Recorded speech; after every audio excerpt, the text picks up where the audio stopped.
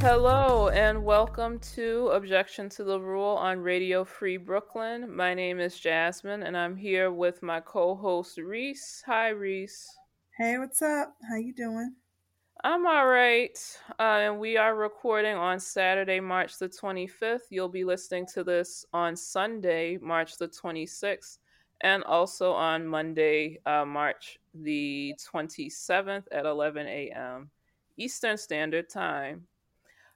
So yeah, it's a pretty nasty late, early spring day in March. It feels like a late winter day in Mm. Brooklyn.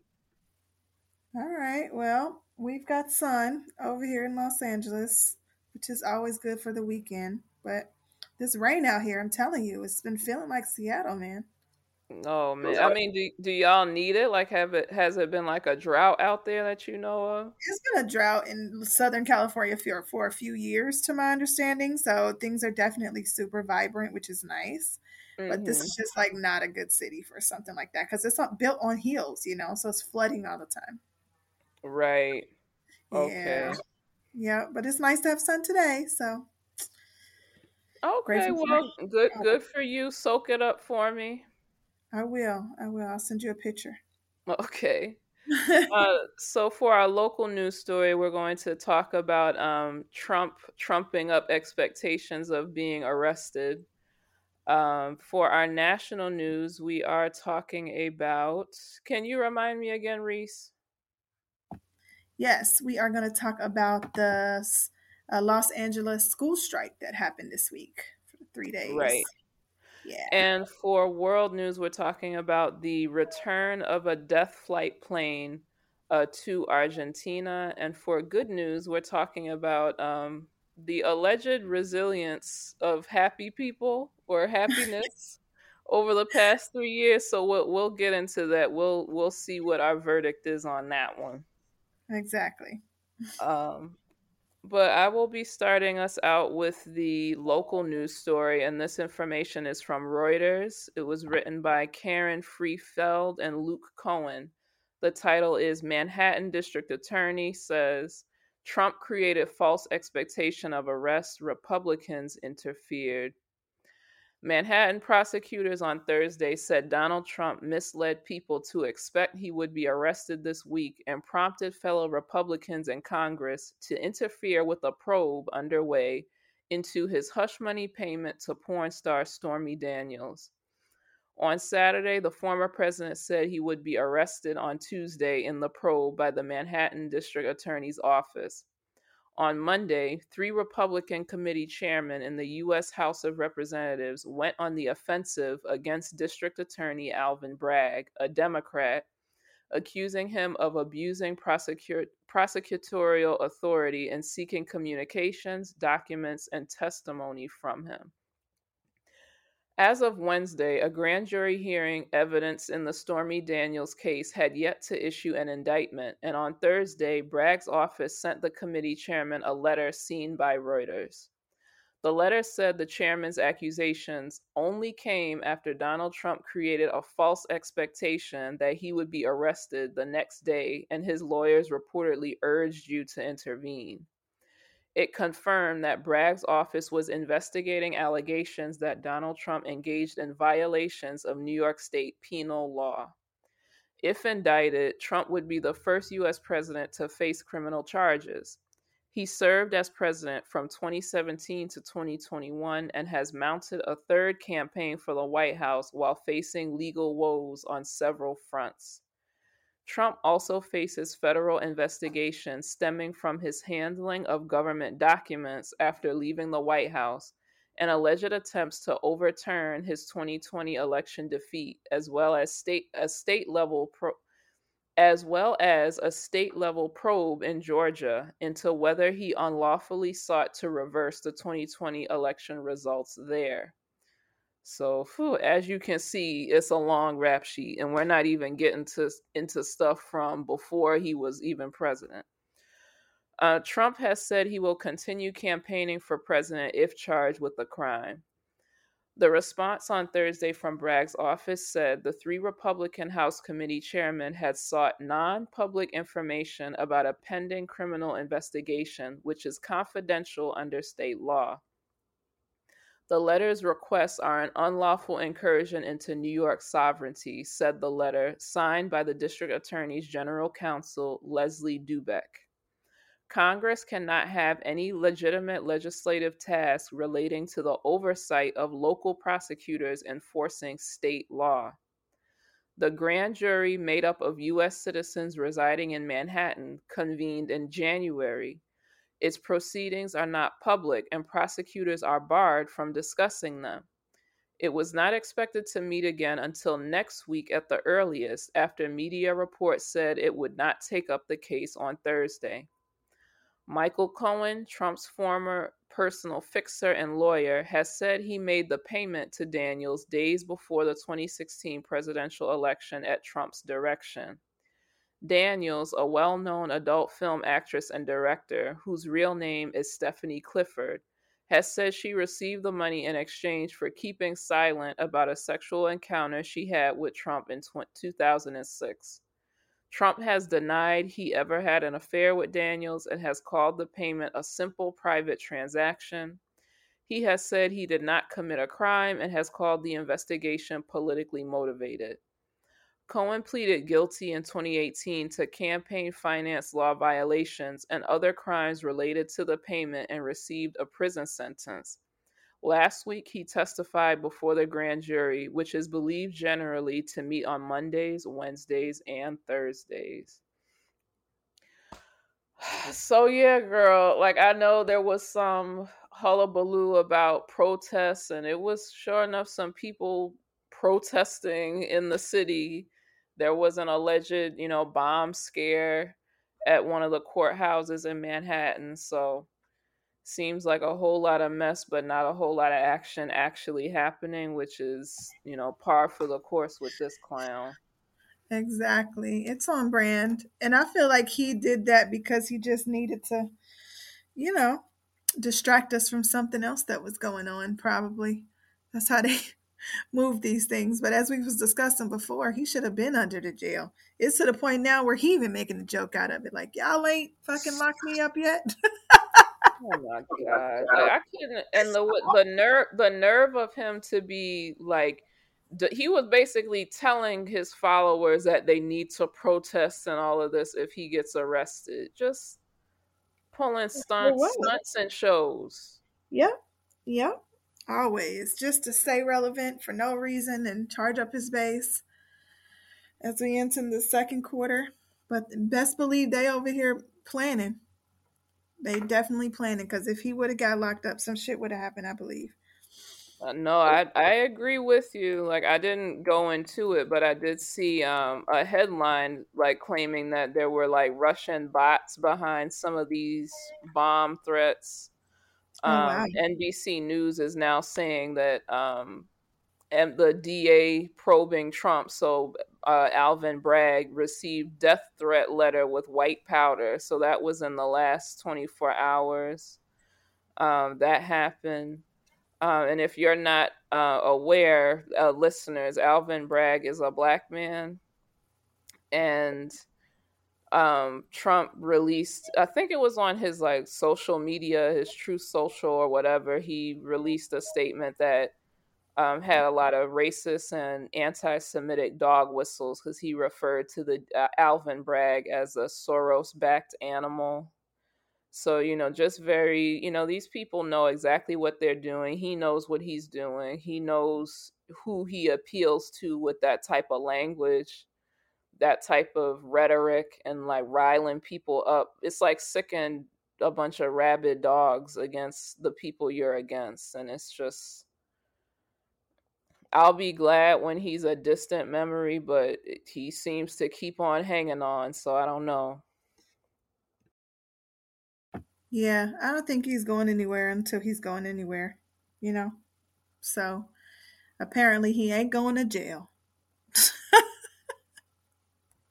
I mean, we can hope. We can, we'll see. I Yeah, guess stranger things have happened. I never thought I'd be living through a global pandemic, but yet here we are. that is You true. know, all this other weirdness is going down. Like, it's not impossible. Maybe improbable, not very likely, but it could It can happen. happen. So I guess we'll see. I guess we will. Keep working on it, y'all. Yeah, I mean, prayers up for DA Bragg and all these threats and stuff that his office is getting. Like, I know that's got to be stressful getting being caught up in this foolishness just because you're doing your job. Yeah, definitely. Yeah. All right, so you're listening again to Objection to the Rule on Radio Free Brooklyn. And for our first musical break, this is a topical throwback track. This is Akon with Locked Up. We'll be right back.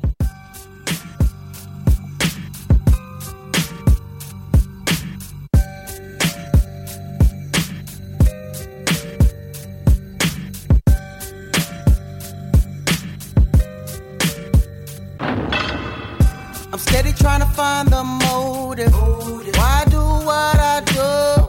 And freedom ain't getting no closer. No matter how far I go, my car is stolen.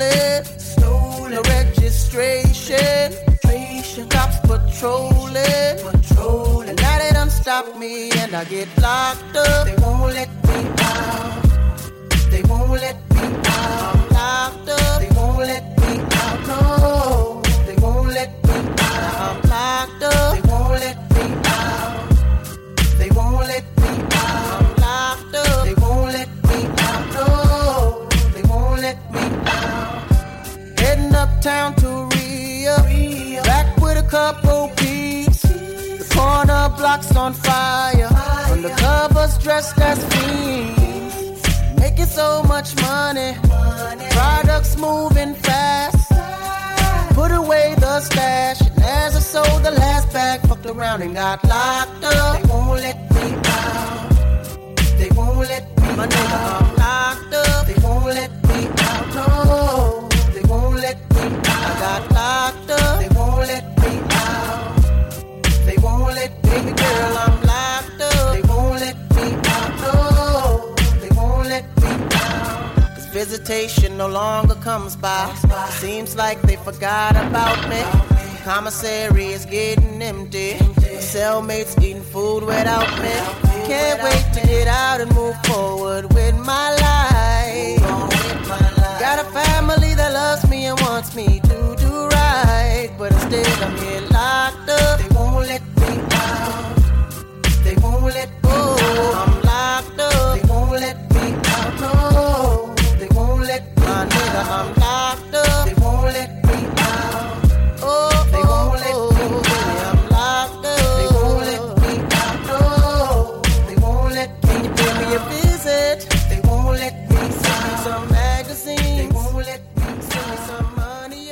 Radio Free Brooklyn's mission is to provide a free and open platform to our community and promote media literacy, education, free expression, and public art. We rely primarily on donations from listeners like you. Every dollar helps us stay on the air and allows us to continue our work in the community. We are a 501c3 nonprofit organization, so all contributions are tax deductible. Please support with a monthly pledge or a one-time donation at radiofreebrooklyn.org/donate. Welcome back to Objection to the Rule on Radio Free Brooklyn. And up next, we have Reese with our national news story. All right, so this information comes from the New York Times article written on March 23rd. The authors are Curtis Lee and Samaya Karlamangala. Sorry if I butchered your name. The title is What We Know About Los Angeles School Strike. This was happening this week. I've seen the people out on the picket line in the rain. Anyway, here's the story. Tens of thousands of Los Angeles school employees continued to strike on Thursday, forcing hundreds of campuses to remain closed and canceling classes for 422,000 students. The strike began Tuesday at a bus yard in the San Fernando Valley, north of downtown Los Angeles, and was scheduled to last for 3 days. Classes were expected to resume on Friday across Los Angeles Unified, the second largest school district in the nation. The union, which represents 30,000 support workers in the school district, is seeking 30% pay increase, saying that many employees make little more than minimum wage and struggle to afford costs in Southern California. The Los Angeles Teachers Union asked its 35,000 members to walk out in solidarity to avoid crossing the support workers' picket lines. Parents scrambled this week to make child arrangements because the walkout by both the support workers and the teachers necessitated shutting down more than 1,000 schools. So, who's on strike? The dispute involves Local 99 of the Service Employees International Union, which represents people who work for Los Angeles Unified in a variety of non teaching jobs, like bus drivers, cafeteria workers, special education assistants, and gardeners. The union announced on Monday afternoon that its members would strike for 3 days and resume class on Friday. United Teachers Los Angeles, which represents teachers and some other district employees, is not a party of the labor dispute, but said its members would not cross Local 99 picket lines. So, what are they seeking? Contract negotiations between Local 99 and Los Angeles Unified began in April 2022, and Local 99 declared in December that the talks were at an impasse, according to union members. Its members voted overwhelmingly in February to authorize a strike. Its members know a strike will be a sacrifice, but the school district has pushed workers to take action now, Max Arias, the executive director of Local 99, said in a statement.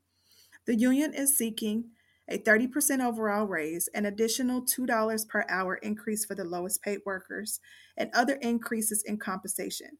Local 99 said its workers made an average income of $25,000 a year. Many of the union members work part-time for the district. The full-time equivalent average was not available. The union chart showed that after-school workers, campus aides, and cafeteria employees were the lowest paid members.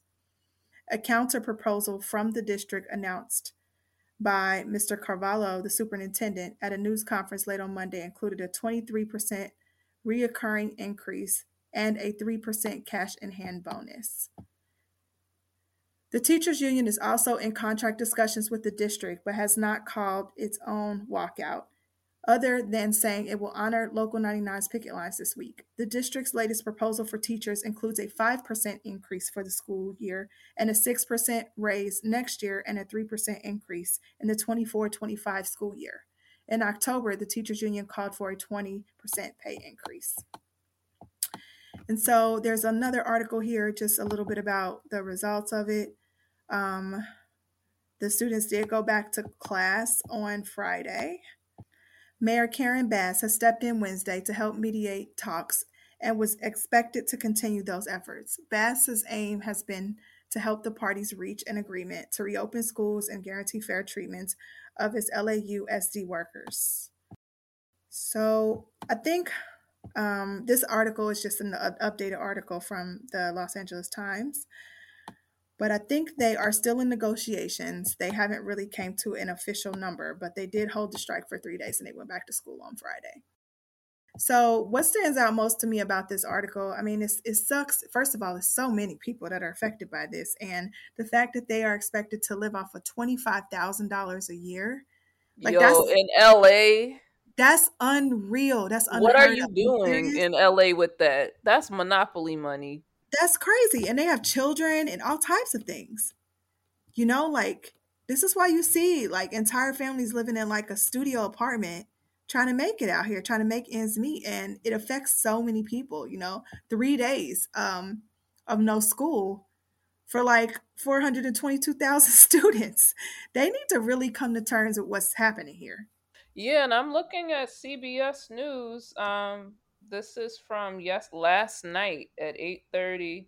It's saying that there was a tentative agreement after the strike. So the Local 99, which represents 30,000 LAUSD teachers, aides, bus drivers, custodians, and other support staff, announced Friday that the agreement includes a 30% wage increase and a retroactive pay increase of between $4,000 and $8,000. The All increase right. will raise the average annual salary of its workers from about 25,000 to 33,000, the union said. Wow. It would bring the school district's minimum wage up to $22.52 per hour. So, I They still get think, somewhere. that's still kind of low, but that's That's still a big super jump. low still for Southern California. Are you serious? But Yeah. they got somewhere. I know. And like I do know a lot of it was saying a lot of the workers are part-time, so that could also be a reflection of like maybe had they if they were working full-time that would be 50, which is still too low, Yeah. but it at least if the hourly if the base is higher and maybe you have other forms of income like your total isn't so bad, but that's Yeah. some good news. I guess we're starting out with some genuine good news. They got what they asked for. Yeah. I mean, shout out to them though. I seen them this week. They was out there, man. It was serious and it was raining. They was all out there outside of some of the schools and I happened to be on the bus that day and the bus drivers was all honking for them and stuff. So, there was some solidarity and shout out for them for supporting because remember that was just the support workers. That wasn't the teachers Right. are under a similar situation, but they haven't had a walkout and they did it in solidarity with them. Shut them schools down. That's some real shit. Yeah, no, because some people are, they're scabs or like they don't really they see themselves as being separate from the Yeah, people who have those support jobs, but those jobs are extremely important. Like they're that's right. essential to making things function. Like I'll never forget, it was in the context of healthcare. There was a person who it was on Twitter and they were describing it was either Twitter or Facebook and they worked in a support staff role in a hospital. Like I think they were a custodian and taught. They used the term like my patients and stuff, and people were trying to clown them and just being very nasty and condescending, like those aren't your patients or whatever. Mm, It's like you know what? Who keeps the place clean so you're not in and out of there with infections and all of that? It's not the doctor or the surgeon, it's the people who are the custodians. People yep, come by, they make sure you're eating, checking up on you, doing some of the stuff like maybe physically cleaning the person and taking care of waste and all of that. You yep. don't have that working smoothly, you don't have a functioning hospital, That's period. right. But those are not the people that get the respect, and it's the Yeah. same at most places. It's the same in schools. What have you been around people with kids and they had to deal with all the bus drivers not being able to work and being out sick and how catastrophic that was? Yeah. Yeah, absolutely. And it's tough for them too because now they got to find babysitters and they still got to go to work. And So come on, yeah, like that's a serious function of our society for them to not revere these people and not see the humanity of what they're asking for. The fact that they even had to go on strike for so little. No one in Southern California should be making less than at least 50,000, and that is a serious struggle. yeah, So the fact that these people is making 25, probably part time because that's what's available because the school hours. You know what I mean? It probably cheaper to get people to work part time than to pay them full time with all the full time benefits and stuff like that. exactly. The That's whole how they like system. to do to keep you Yeah. right under. It's like if full time kicks in at 35 hours, they'll have as many people at like 34 and a half Yep. as they can so that they can avoid it. But these places, they have the money because they tried to lowball them at first and not give them what they asked for, like, oh, we'll do this. And they held out and they got their demand met. So, that is something. There's so much bad news these days, but I will say that a lot of these labor victories do make me feel somewhat hopeful because it can Yeah. become contagious. Like you see that they did it and it can make other people think, you know what, I can do better too. Or like I can get people together in my workplace and demand more and see Just wait instead till of the just teachers start. accepting it. Just wait till the teachers start, and then it's going to be a real severe situation when all the support staff is supporting the teachers, and that's even worse. So they should definitely take note of what's happening here, and certain states, certain positions in local government control the school. I think I read in one of the articles I just read from the Times that the mayor is not the mayor in Los Angeles. The way it's set up, that the mayor does not really decide on the school budget. It's left up to Hmm. like a private chair. So, a private, entity of whatever this makeup of this county is. But, um, So the mayor was there trying to make the negotiations. But when those things are decided in a, private setting, private forum, because if it's not, within the local government, this is the type of shit that happens.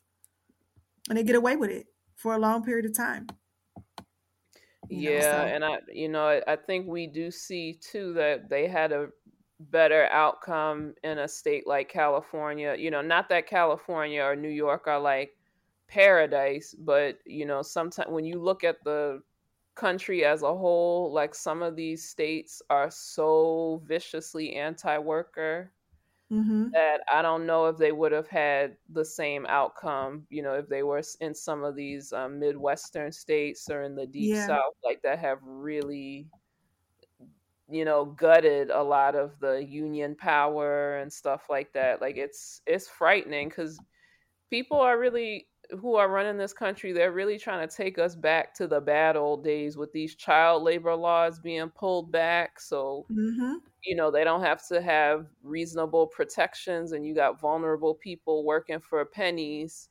children, and they're trying to bring that back like it's a good thing. Like we're up against some really scary forces when it comes to being anti-work, or even this Yeah. AI stuff, like trying to replace workers with computers so you can completely avoid paying people what they need to survive. It's spooky. Yeah, and something to be mindful of, is really understanding who makes the decisions about the school district within your area. Because the reality is, these in this case, these politicians, Gavin Newsom and Karen Bass, they were advocating for. It sounds like they were advocating for, try to assist in this process of facilitating change. But think about that, like we have sometimes blind faith and trust that, how things are running. Like, we don't need to know what that is, but that is definitely something to consider if, um, with your school district and how those decisions are made for your children and stuff like that. Yeah, for sure. And I don't know, did you see the story about how in Texas, like they're trying to completely take over the public schools and like make it, Yep. I don't know, was it like they're trying to make it all like charter, or they're just going to have it not be politicians that are accountable to the local community anymore? Yeah, it's probably the same setup that we're seeing here. And that's how they do things. Like, some of the things we've been talking about, changing curriculum, um, and just changing the structure of schools as we know it. That's how they do it. Start privatizing the people that make those decisions, and before you know it, you know everything gonna be changed. But let's just take the positive from this story. Right, yeah. And speaking of labor rights and labor history, we'd be remiss without acknowledging that the day we're recording this, Saturday, March 25th, and it was actually a Saturday also that it happened in history in 1911. That's 122 years ago was the Triangle Shirtwaist Factory fire in New York City. So that was an example of, the people at the top, to save some money and nickel and diming, they created the environment for 146 garment workers to die Mm, from fire and smoke inhalation or jump into their deaths, because they didn't want to have the decency to make sure that they had a way to get out in case of an emergency. They wanted them locked in there, couldn't hardly breathe, couldn't escape when something happened. And, all those people lost their lives. And that's what it took for these conditions to change. So, just a stark reminder that, unfortunately, people in power are not going to give you rights because they feel like it. You have to push and you have to fight for them, because they will let it get to the point where you will die.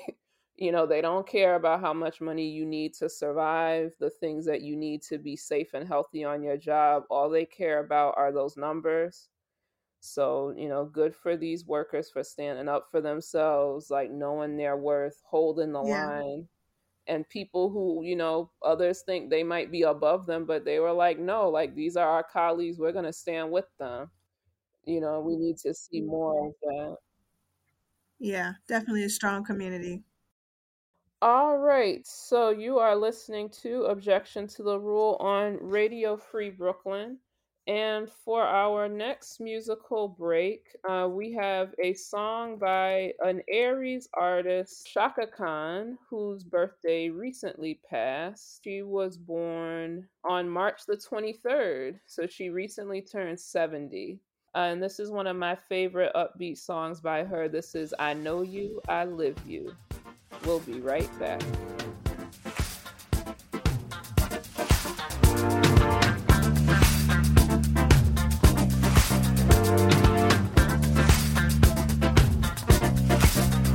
It's not difficult for me to say I love you. It wouldn't be difficult if you would say the same. And believe me when I tell you that I know you very well. I know you like to know my name. Think that I have met you somewhere in my dreams. I may never have met you at all. And I know you must be thinking, what a silly girl. I know your every thought and scheme. I wake up to the feeling each morning. Go to bed to it at night. I know you. Like I feel the sun in the morning. Like I see the moon at night. I know you as if I've known you all my life.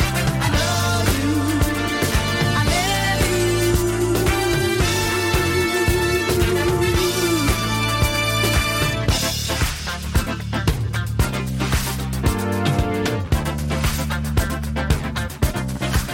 One day you realize we're not strangers. You'll open up your eyes and know me too. See that we were meant to be together, my dear. And now the rest is up to you. I wake up to the feeling each morning. I go to bed to you at night. I know you. Like I feel the sun in the morning. Like I see the moon at night. I feel you as if you were a part of me.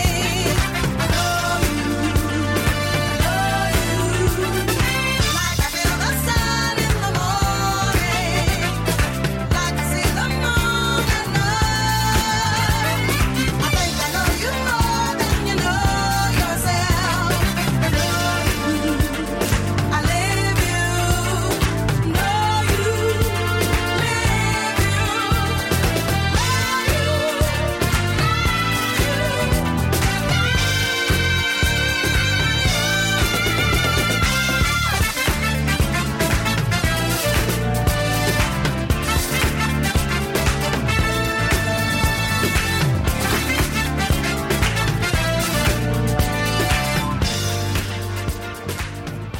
You can follow our social media accounts. We have an Instagram account and we also have a Facebook account. Our Facebook page can be found at facebook.com/Objection Radio Free BK. No spaces, no punctuation. Our Instagram account is at Objection to the Rule. Again, no spaces, no punctuation marks. Welcome back to Objection to the Rule on Radio Free Brooklyn. And for our world news story, this information comes from The Guardian. I'm going to read almost all of the article. It's a bit lengthy. Some of it has been cut for the sake of time. It was written by Yuki Gonyi on Friday, March the 24th. The article's title is No One Can Deny It Now. Death Flight Plane to be returned to Argentina. But before I get into the actual article, I wanted to just give some background. So Argentina during the years of 1976 to 1983 was under the control of a military dictator whose name was Jorge Videla. And that regime executed a lower intensity Nazi-style genocide. The dictator Videla was quoted as saying, "As many people as is necessary will die in Argentina to protect the hemisphere from the international communist conspiracy." And he said that before, months before, armed forces overthrew the government of Maria Estela Martinez, the widow of Juan Domingo Perón, in March 1976. Actually, on the 24th of March 1976. So we just passed the anniversary of him installing his regime. Under the Videla regime and during the next 6 years, up to 30,000 people were murdered in the name of quote unquote national reorganization and Western Christian civilization. The regime openly vowed to defend Western and Christian civilization by turning Argentina into the moral reserve of the Western world. To do that, thousands of young people with ideas borrowed from America's hippie culture, the Paris of May 1968, and the Cuban Revolution had to die. Our Christian identity was in danger, Police Commander Miguel Echecolatz testified during his trial, kissing his white rosary before the judges. So that's just some background also from The Guardian on what was happening in Argentina during those years. And the news that just came out recently is connected to that period in time. On the night of December 14th, 1977, the three pilots flew their turboprop aeroplane for more than an hour out over the Atlantic Ocean. The technical log they had completed on takeoff registered no passengers, but that was a lie. On the cabin floor behind them lay 8 women and 4 men, tortured, drugged, and barely conscious. 2 of the flight crew stripped the victims naked and opened the ramp door at the rear of the plane. Then they pushed their victims out to fall thousands of feet into the South Atlantic. Though such death flights by which thousands perished were routine during Argentina's 1976 to 1983 military dictatorship, many of their details remain unknown. After an astounding series of events, however, not only have the pilots of this particular flight been identified and convicted, but the plane itself, a Belfast-built short SC-7 Skyvan, has been located in the United States and will soon be returned to Argentina, where it will be put on display in Buenos Aires at the Museum of Memory, set up in the former Argentinian military death camp that it once served. Cecilia de Vicenti, whose mother, Azucena Villaflor, perished on the flight, said the plane's return will provide concrete proof against Argentina's rising tide of dictatorship denialism. It will render history tangible. They were alive until December 14th when they were thrown from this plane, and no one will be able to deny that now, she said. Unlike Brazil and Uruguay, where wide-ranging amnesties were passed for crimes committed during their dictatorships, Argentina has tried and convicted about 1,000 former military officers for human rights abuses under military rule. But that consensus shattered under former President Mauricio Macri, who may run again in this year's elections, and who this week dismissed the issue as the human rights scam of what happened 40 years ago. It is hoped that the plane will return to Argentina by April 30th, the anniversary of the first time the mothers of Plaza de Mayo marched in front of the presidential palace in 1977, demanding news of their children who had been forcibly disappeared by state forces.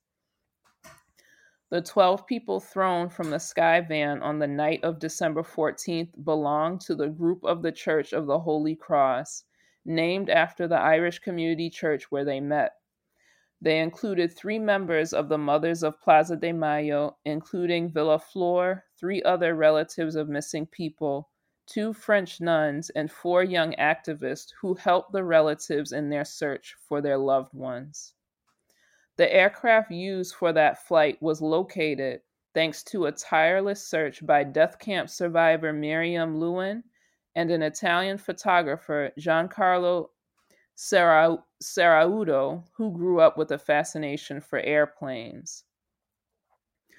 So I'm going to jump ahead a little bit. So when Lewin and Serraudo were able to find the plane, they asked an Argentinian sports journalist in Miami to visit the company who owned it at the time. The owner not only allowed the plane to be photographed, but also provided its flight logs, which dated all the way back to the time of the death flights. So in the flight logs, there was an entry that said a 3-hour flight took place in December 1977 from Buenos Aires City Airport back to the Buenos Aires City Airport with no stop in between. The log included the names of the 3 pilots and, along with other documentation, led to the 2017 conviction of 2 of them, Mario Daniel Aru and Alejandro Domingo D'Agostino. The 3rd pilot named in the flight log, Enrique Jose de St. George, died of natural causes awaiting trial. Maybelle Carriaga, whose mother, Esther Balestrino, perished on the same December 14, 1977 flight, teamed up with De Vincenti to petition the Argentinian government to repatriate the plane from the U.S. It's a story full of incredible coincidences, says Carriaga.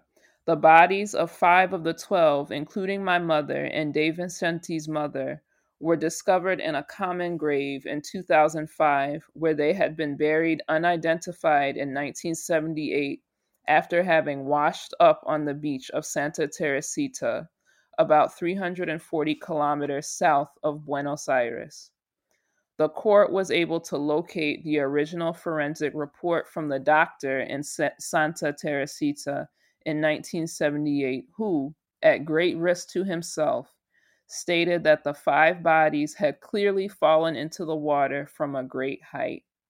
So the plane is expected to be flown back from Arizona, where it currently is. It will take about 8 or 9 stops before it reaches Argentina. In Buenos Aires, 3 women will be waiting for it with mixed emotions. When I first saw the plane in Fort Lauderdale in 2014, I wasn't able to go on board. I could have died on that plane myself, and many people I knew died on it. I don't know how I will react now. When I see photos of the cabin, I can't help but imagine my mother in there, said Carriaga. But I still think it has to be on display at the Death Camp Museum because it is part of history now. It has to do with love, said De Vincenti.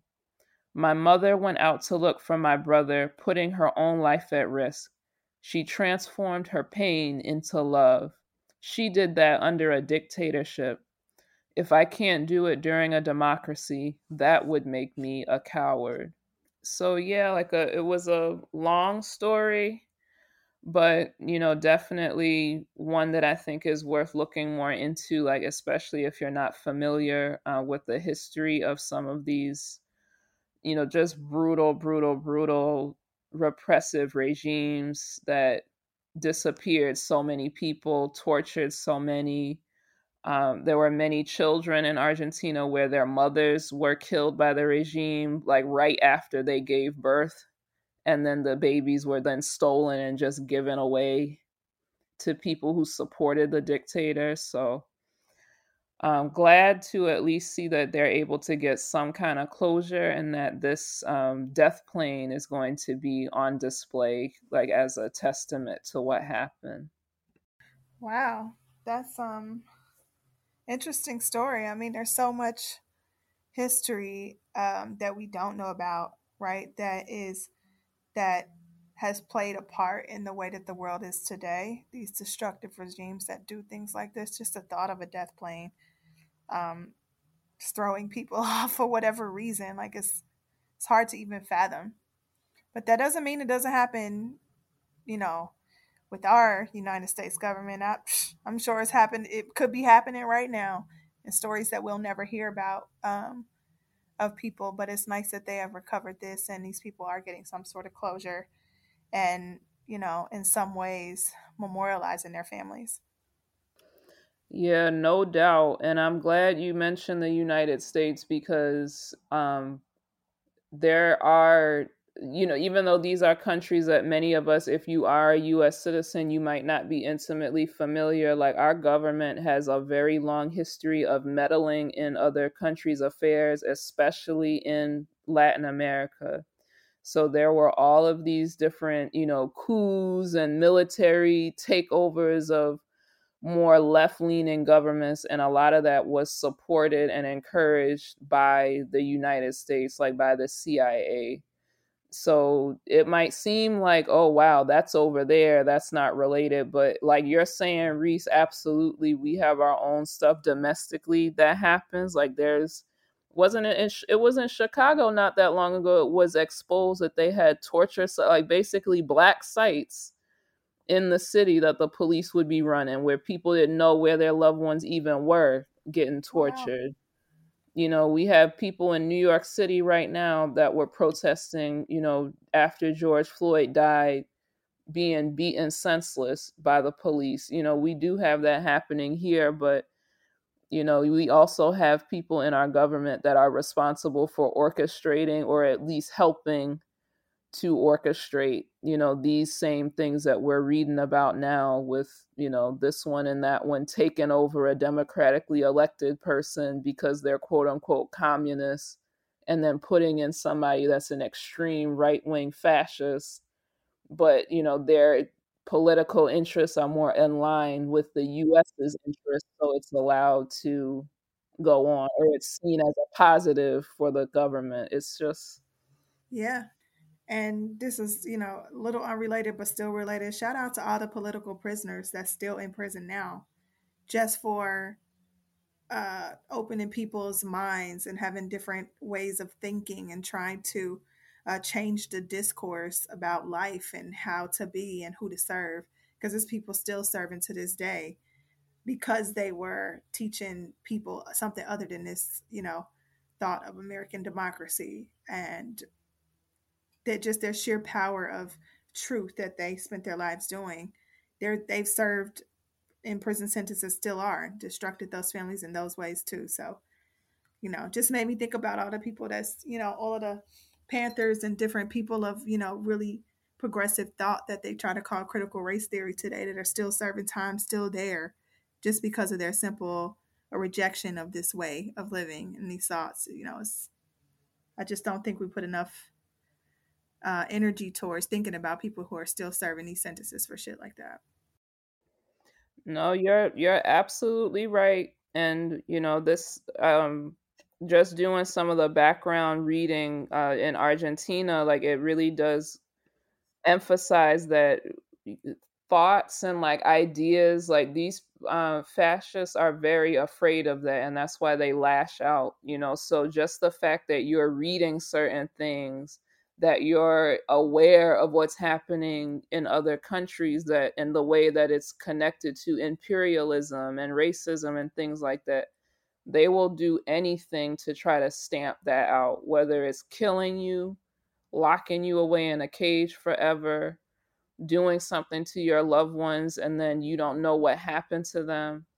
It's really, it's not a game. I mean, even if you look at what's happening in Atlanta right now with Cop City, like the way people are being rounded up just for having an association, or, an assumed association with the movement to stop, this disaster from happening.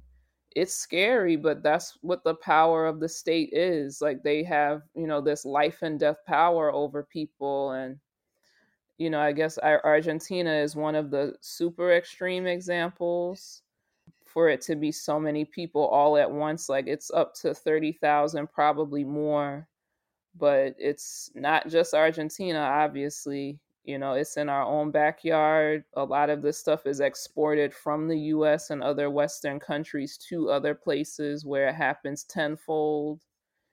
And, the thing that kind of spooked me was, in Argentina right now, there's a movement of people that are like pro dictator, or like they're trying to erase what happened or claim that not that many people died. And it's scary that you could know the facts and still kind of come out on that side of things, you know.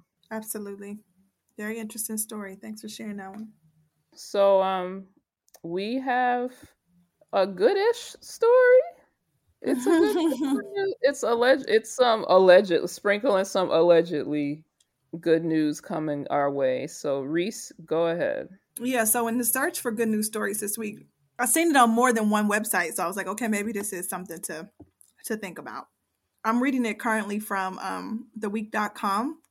And the title of this short little article is Global Happiness Has Been Remarkably Resilient Over the Past 3 Years. The World Happiness Report, released Monday, ranks the happiest countries in the world based on an average life evaluations in 150 nations. There's good news. Happiness remained remarkably resilient over the past 3 years, with global averages aligning with the 3 years before the pandemic. Even during these difficult years, positive emotions have remained twice as prevalent as negative ones, and feelings of positive social support twice as strong as those of loneliness. Report co author John Hillwell told CNN. Benevolence to others, especially the helping of strangers, which went up dramatically in 2021, stayed high in 2022. Finland also continues its streak as the world's happiest country for the sixth year. The report evaluates a country's happiness based on the GDP per capita, social support, life expectancy, freedom to make life choices, perceptions of corruption, and dystopia. Finland seems to excel here because the Finnish welfare system ability to help its citizens feel taken care of. Because of the system's ability to help its citizens feel taken care of. So that's really it. That's the story. People are generally in the midst of all of the things we're going through with the recession and, all the other things in this world that have made things challenging and difficult. People are still maintaining some level of support for one another and a community, which I think we talked about in the LA story this week. And that's a good thing, right? I mean, sometimes you got to pull for it, but I got your back, girl. We gonna get through this. We gonna get through it. Yeah, I mean, I don't know. I feel like if they're using GDP and stuff like that, I think that there could have been quite a bit of like juice in the numbers. But I do feel like you can find corners of your life to be happy about, or like you can be realistic about what needs to be done, but also not forget the good things that are still happening, because there are still good things going down. Like Yeah, our first news story today, I would count that as a good news story. People coming together and improving things for themselves because of their own like worker power. Like that's good. yeah. I mean, specifically they're judging off of social support, life expectancy, freedom of choice, which I think obviously is being fucked with right now. But you know what? Yeah. We're all in this shit together. I got to go to Finland though. Like I want to Oh, see what they got really? over there. I need some of the Finland juice because 6 years they've been on this report as the Hmm. happiest place to Yeah, I be in don't the know. I world. don't think I don't think any of the Scandinavian countries are ever gonna see me. But it's a bit monochromatic over there. So, and I don't know, some people are I feel like you. that and they're happy I feel until you. they see somebody different in their line of sight, and then all of a sudden it switches up. So, Yeah, well, you know, I guess if I'm happy that people are happy. I'm happy that people are feeling resilient, even though it feels like it's overwhelming.